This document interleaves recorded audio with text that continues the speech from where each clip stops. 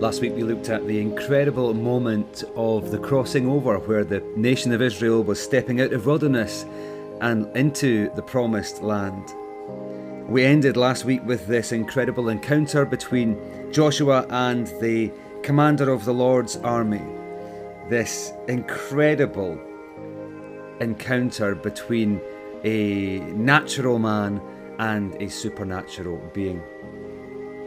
Now, what we see in this moment is actually something more than what the text initially might imply.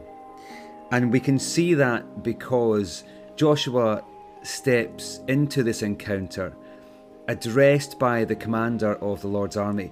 That word commander could actually be translated prince of the Lord's army.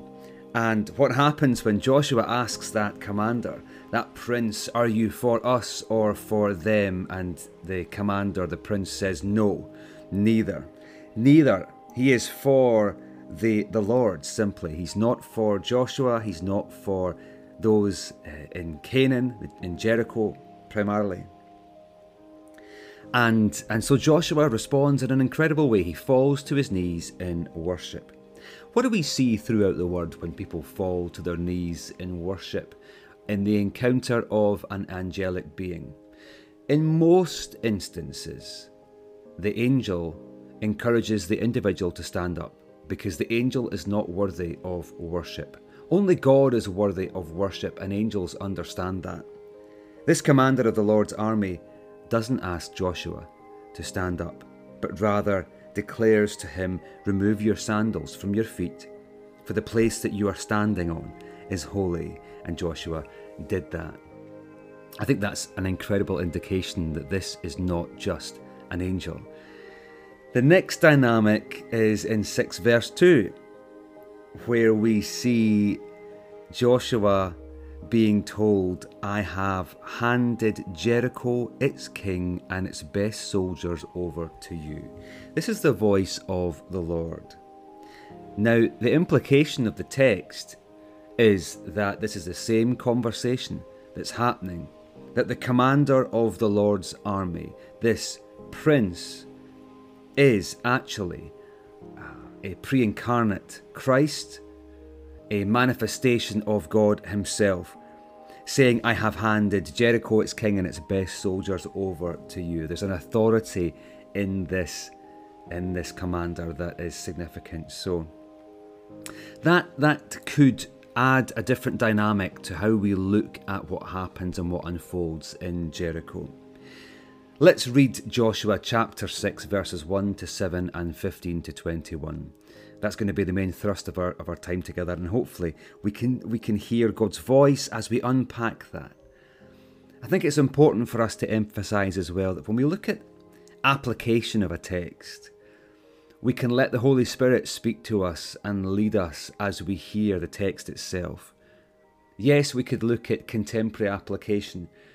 We could nod to the text and then build a picture based on current life. But actually, sometimes, often, in fact, probably more often than not, it's better to let the text speak and to let the Spirit lead us and guide us as we unpack it, because there will be relevant truth for us always as we read God's word. So let's pray and then let's hear chapter 6 together. Father, thank you for the chance to open your word and to dive in, dig in, delve into this. A difficult, a controversial, a challenging passage, but one that again reaffirms, reassures, encourages us that you are the God of heaven and that we as your special portion, your treasure, are in good hands when we trust in you. So chapter 6 verses 1 through to 7 and 15 to 21. Now Jericho was strongly fortified because of the Israelites, no one leaving or entering. The Lord said to Joshua, "Look, I have handed Jericho, its king, and its best soldiers over to you. March around the city with all the men of war, circling the city one time. Do this for 6 days. Have 7 priests carry 7 ram's horn trumpets in front of the ark. But on the 7th day march around the city 7 times, while the priests blow the ram's horns. When there is a prolonged blast of the horn, and you hear its sound, have all the troops give a mighty shout.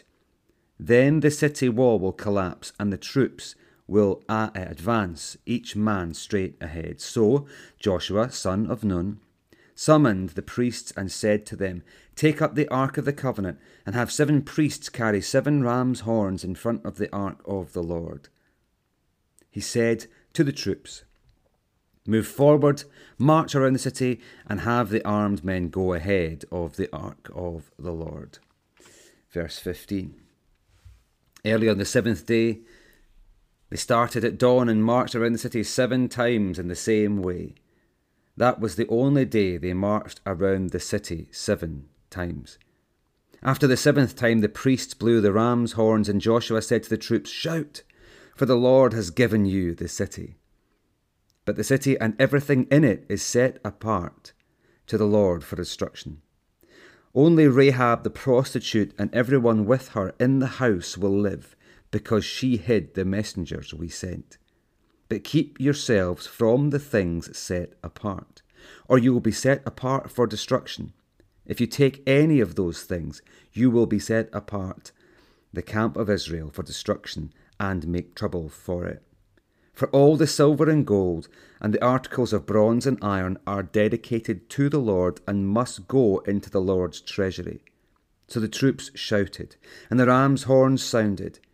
When they heard the blast of the ram's horn, the troops gave a great shout, and the walls collapsed.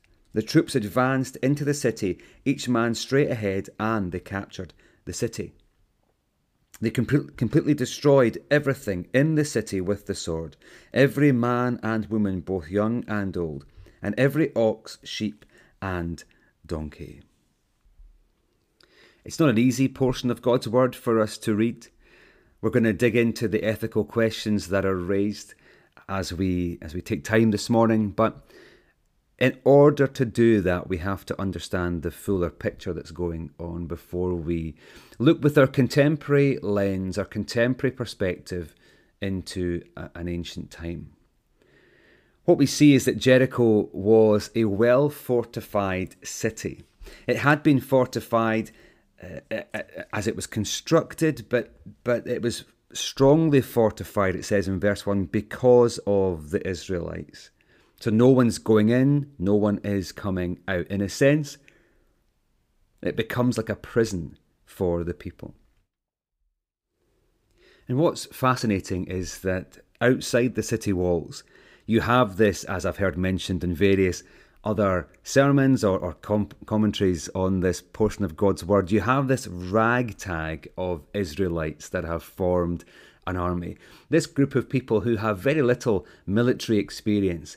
If you look at the history of the people, they've been in captivity, not this generation in particular, but the previous generation in captivity. This group have wandered in the wilderness. So to think that they are equipped to go up against a fortified city, it's an incredible thought. Now, as they approach Jericho, they are called to become an instrument of God's justice and judgment. And we're going to come to that. We're going to unpack that as we go this morning. It's important for us to emphasize again, when we look at chapter 1, verse 5 of Joshua, what was the promise of God? The promise of God was that as God's portion, as their special treasure, if they held to faithfulness in God's ways, it says in verse 5, no one will be able to stand against you as long as you live. So as they step into this battle formation, as they step into this place of action, there is the promise that no one will be able to stand against them, and they are called to become an instrument of God's justice and judgment. But the manner of the attack is really strange, isn't it? When we look at chapter 6 and we look at how it's laid out, it has lots of sevens in it, doesn't it? What does the biblical number 7 represent? It represents completeness or perfection. And so there's emphasis there with the 7 priests, the 7 rams, horns, the 7 days. The 7 is significant in this moment, but the manner of the attack is really odd. And you have to ask, why do it this way? Why do it this way? Well, when we look at prior chapters in Joshua, let me see if it was chapter 2, we have this incredible encounter with Rahab and a promise given to Rahab as the spies were sent out to look at the land. You have this encounter with Rahab, and Rahab decides in this encounter with the spies to seize the opportunity to lay down her allegiance ultimately to Satan, the allegiance to Satan in his many guises, in the many servants that follow Satan, the false gods that people have come to worship. Rahab essentially lays down her allegiance to all that opposes the God of the Israelites, the God of heaven, Yahweh, and embraces Yahweh. She does that. Now, what we know of the Canaanites as a people is that they were incredibly wicked. They had as a whole culture rejected the God of heaven, embraced the false gods and embodied evil. They embraced the Satan, the adversary, and all of the followers of the adversary, and they had embodied evil. But why march around the city for 6 days in silence? Why do that before the 7th day of victory? I want to propose some potential answers to this, because it doesn't tell us ultimately why they did that. It just says this is how they did it. And I wonder whether it might have been for these reasons. This is just conjecture, but again, we look at the account of Rahab, we look at the nature and character of God in his word. Is it possible that this 6-day march before the 7th day victory was to give the people time to repent and trust in Yahweh, just as Rahab had done? Just as Rahab had done. Because Rahab responded to the arrival of Israel with the appropriate response. So is it possible that God's giving the people 6 days to respond? The second thought is, why do it this way? Why march around for 6 days in silence before the 7th day of victory? Perhaps to demonstrate that this was going to be God's battle and God's victory. So there's no need for a surprise attack or the normal identifiers of warfare. What would they be? Well, a loud, hard and fast battle. A loud, hard and fast attack. Now this is a task for the commander of the Lord's armies. We've heard that already when we look at Joshua. This is the battle of the commander of the Lord's armies. We see that ultimately when the walls fall down. You might have heard it said in other teachings that the people blew the horns and they shouted so loud. So they blew the horns so hard, shouted so loud that the walls fell down. I don't think it was quite like that. I think that there is a supernatural dynamic going on here. This is the battle of the Lord. And what happens is that as the walls fall down, the army of Israel partners with God's will for that place at that time. Psalm 103. These words you'll know so well, that God is gracious and compassionate, slow to anger and abounding in faithful love. You think, Stuart, how does that verse, how do these words fit into the battle at Jericho? How is God gracious and compassionate, slow to anger and abounding in faithful love? Well, the meaning of God's word is always revealed in the on-the-ground realities of life. Let me say that again. The meaning of God's word is always revealed in the on-the-ground realities of life and how God interacts in those realities. Now, if these characteristics are true of God, then they will be revealed even in this moment in history. If his character is gracious and compassionate, slow to anger and abounding in faithful love, they will also be seen even in these moments.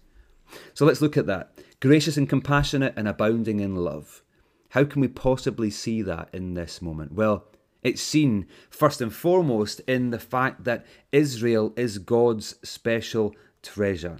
That God is gracious and compassionate and abounding in faithful love. God has lifted the nation out of captivity. He has offered them a way of hope and a way of promise. So we see those characteristics in Israel as his special treasure. How do we see it even in the land of Canaan and the people of Jericho? We've seen it with Rahab. We've seen it in the welcome of Rahab, the embracing of Rahab into the family of God as she laid down her way, as she repented of her sin, as she embraced Yahweh out of the city and the people who have been devoted to destruction. So there is grace and compassion, there is an abundance of love seen in this moment. God is also slow to anger. Yes, God is slow to anger, but God is not devoid of anger. In your anger, do not sin, God says. The word says, so therefore there is a place for anger, but it has to be righteous and holy. So God is slow to anger, but he's not devoid of it. God gives Jericho time. Now it tells us here that he gave them 6 days. Well, yes, he gave them 6 days, but actually, no, he gave them far more than 6 days. And we know that when we ask the question, why were the people of Israel in captivity for more than 400 years? Well, Genesis chapter 15. Here we have God speaking to Abraham. Verse 13, the Lord said to Abraham, know this for certain, your offspring will be resident aliens for 400 years in a land that does not belong to them, and will be enslaved and oppressed. However, I will judge the nation they serve, and afterward they will go out with many possessions. But you will go to your ancestors in peace and be buried at a good old age. In the 4th generation, so that is written to lay out the 400 years. In the 4th generation, they will return here, for the iniquity of the Amorites has not yet reached its full measure. Why were the people of Israel in captivity for 400 years? In part, not only this reason, but in part because the iniquity of the Amorites had not yet reached its full measure. The Amorites being the people of the land of Canaan. What was this full measure of the iniquity of the Amorites? Well, like many nations and peoples of that day, not Israel, but a number of nations, certainly in the land of Canaan, they were sacrificing their babies and their children to their false gods. They were engaged in a whole range of sexual practices and sexual immorality in a worship context and inevitably in a cultural context that was totally against God's plan for that gift that was given to humanity. So much of that was wrapped around Molech and other gods that were worshipped in that land at that time. Molech being the god of life and reproduction, the god of fire. There were gods of fertility, etc. And what they would do, for example, is they would bring their children to a metallic statue of Molech. Molech with his outstretched hands resting over a burning fire. And they would burn their children to death in the hands of this statue of Molech as an offering to him. Now this was ultimately the peak of their iniquity. So that, when we look at Genesis 15, verse 16 in particular, this is, in essence, the full measure of the iniquity of the Amorites. And possibly, I would propose that this peak would have reached its peak in the 6 days that the Israelites were marching round the city walls. In that moment of God's final offer of grace, where they could have repented, I suspect that they were crying out to their own gods. And one of the ways that they did that was sacrificing their children. And another way they did that was through all manner of sexual immorality. And so God is slow to anger, but not devoid of anger. And what we get in this moment on the seventh day is righteous anger that is poured out on a people who have taken the gift of life and the gifts that come with life, and they've turned them into an offence and an abomination. Now, there are ethical questions that are raised in this. We touched on this a little bit when we looked at Egypt, and we looked at the fact that Pharaoh and his officials were the ones dictating to the people what should happen. For example, the killing of the firstborn. And we questioned whether or not the general person, the average person on the ground, would be guilty of that. We touched on the fact that when the Nazis were establishing their power in Germany, and the people of the nation were simply following the orders and instruction of those in power, was everyone guilty? Was everyone guilty in Germany? Was everyone guilty in Egypt? Could everybody be guilty in Jericho? And the answer that we can offer for that, I think, is yes. Because you're either guilty by your activity or you're guilty because of your lack of activity. What do I mean by that? You're guilty because you go along with the sin, you engage in it, or you're guilty because you do not take a stand against the sin when you know you should. Was everybody guilty in Jericho? Well, when you understand the gospel, you understand that ultimately everyone is guilty and deserving of judgment. Romans 3, verse 23, all have sinned and fall short of God's glory, God's standard. But the wickedness of the Canaanite culture had the potential to be, and at times in the future it was, totally destructive on God's people. Because what happened was people got entangled and snared in the worship of the Canaanite people, and it drew them away from the first command, which is to love God only. He is the only God. He's a jealous God, the only God worthy of worship. So was everyone guilty? Well, yeah, everyone is guilty. Without grace, we're all guilty. We know that ultimately the culture was so entrenched in its sin, and there was no one standing up against that sin. Everyone was guilty. Remember as well that Israel is God's special possession, his special treasure. They're called to be set apart, to be holy, in order to be a light unto the nations, to demonstrate the better way under the protection of the only true Almighty God. And they were carriers of the truth. They were carriers of the truth, and it was essential that they remain faithful so that this solution to all of humanity's ills, all of humanity's struggles, challenges, heartbreaks and sin could be revealed in the coming Messiah. The Messiah that is birthed out of a nation, preserved in the midst of nations of wickedness, so that redemption could be possible.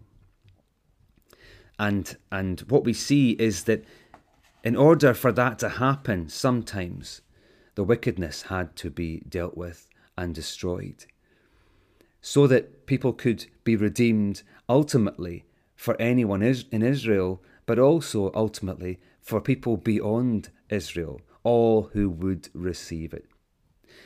Could Jericho have repented? I believe, yes, Jericho could have repented because Rahab did. We have evidence on the ground that Rahab, part of Jericho, repented.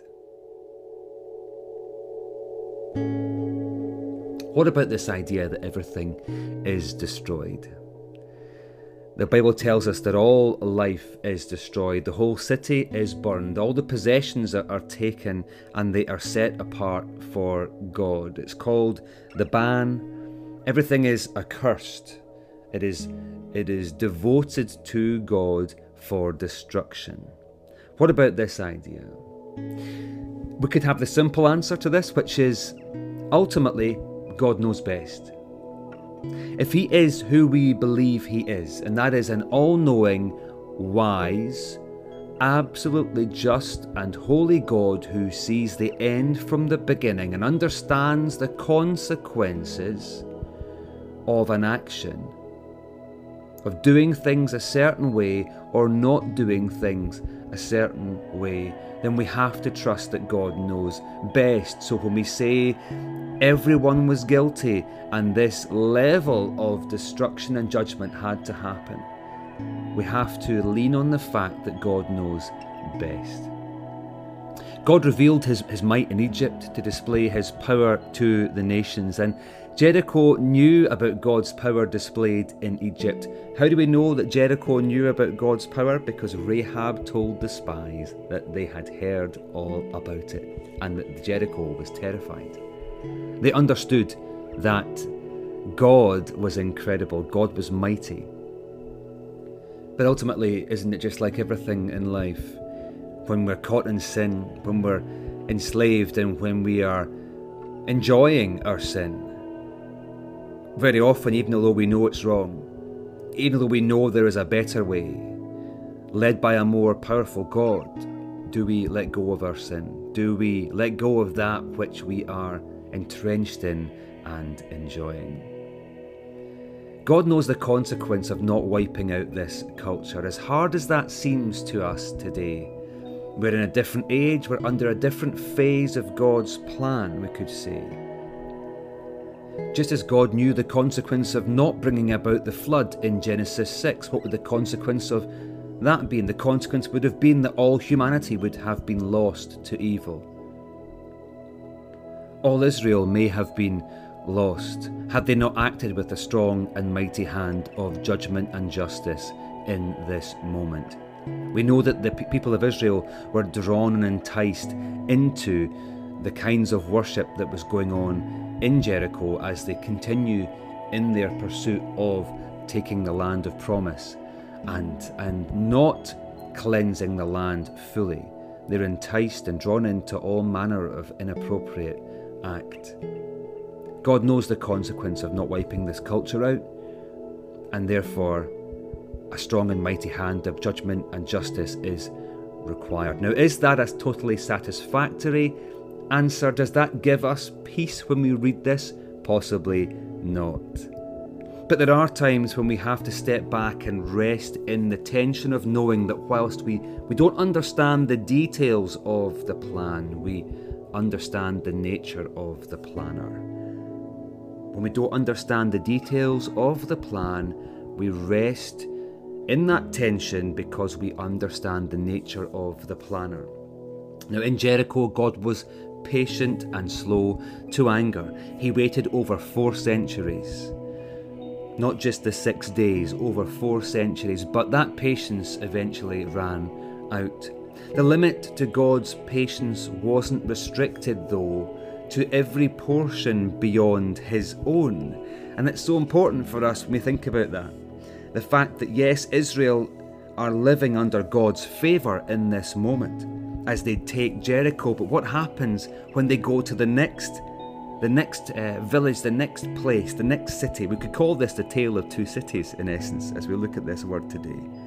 Chapter 7 verse 1. The Israelites, however, were unfaithful regarding the things set apart for destruction. Remember, they were told that everything in Jericho was to be destroyed, everything living, and all the possessions were to be brought into the treasury of God.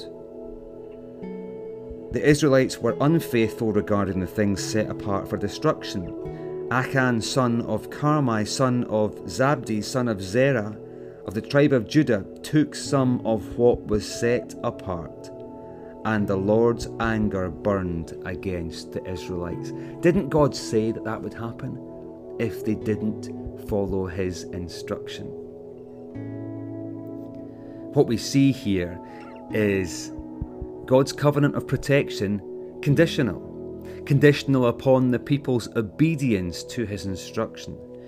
And when we read chapter 7 verse 1, what we see in Ai, or Ai, depending on how you pronounce it, with Achan, son of Carmi, is in essence a microcosm of what the nation will do in the years ahead. They will not always follow obediently God's instruction. And what happens? Well, they hear God's clear instruction and they willfully disobey it for their own ends. What happens in this next battle? Israel is defeated. Ai is not handed over to Israel. The people are routed, and there is great sorrow because of their lack of obedience. God operates in words of hope and words of warning, under the hand of blessing and under the hand of judgment. In everything, we see the gospel of God, which would come to be known as the gospel of Jesus Christ. That call for us to take ourselves off the throne of our own hearts, or anything that we've put on the throne of our hearts, and place God there to rule and to reign. And I love this whole dynamic of what happens in Jericho, because it reveals so much to us. I also love, in particular, how the story of Rahab is included in this really challenging, dramatic account. It shows us that nobody is too far from the outstretched hand of invitation of God. That in her wisdom, in her humility, she took hold of that outstretched hand of invitation, along with her family who entered the sanctuary of her home. Just like the Israelites who painted their doorposts and in faith remained inside, behind that door, and were spared the judgment of God, so too is Rahab and her family spared because of their trust in God's protection. And just to close, I want to encourage us that our community and your community is full of Rahabs. People that have taken a wrong turn in life. People that have been brought up in a culture of iniquity.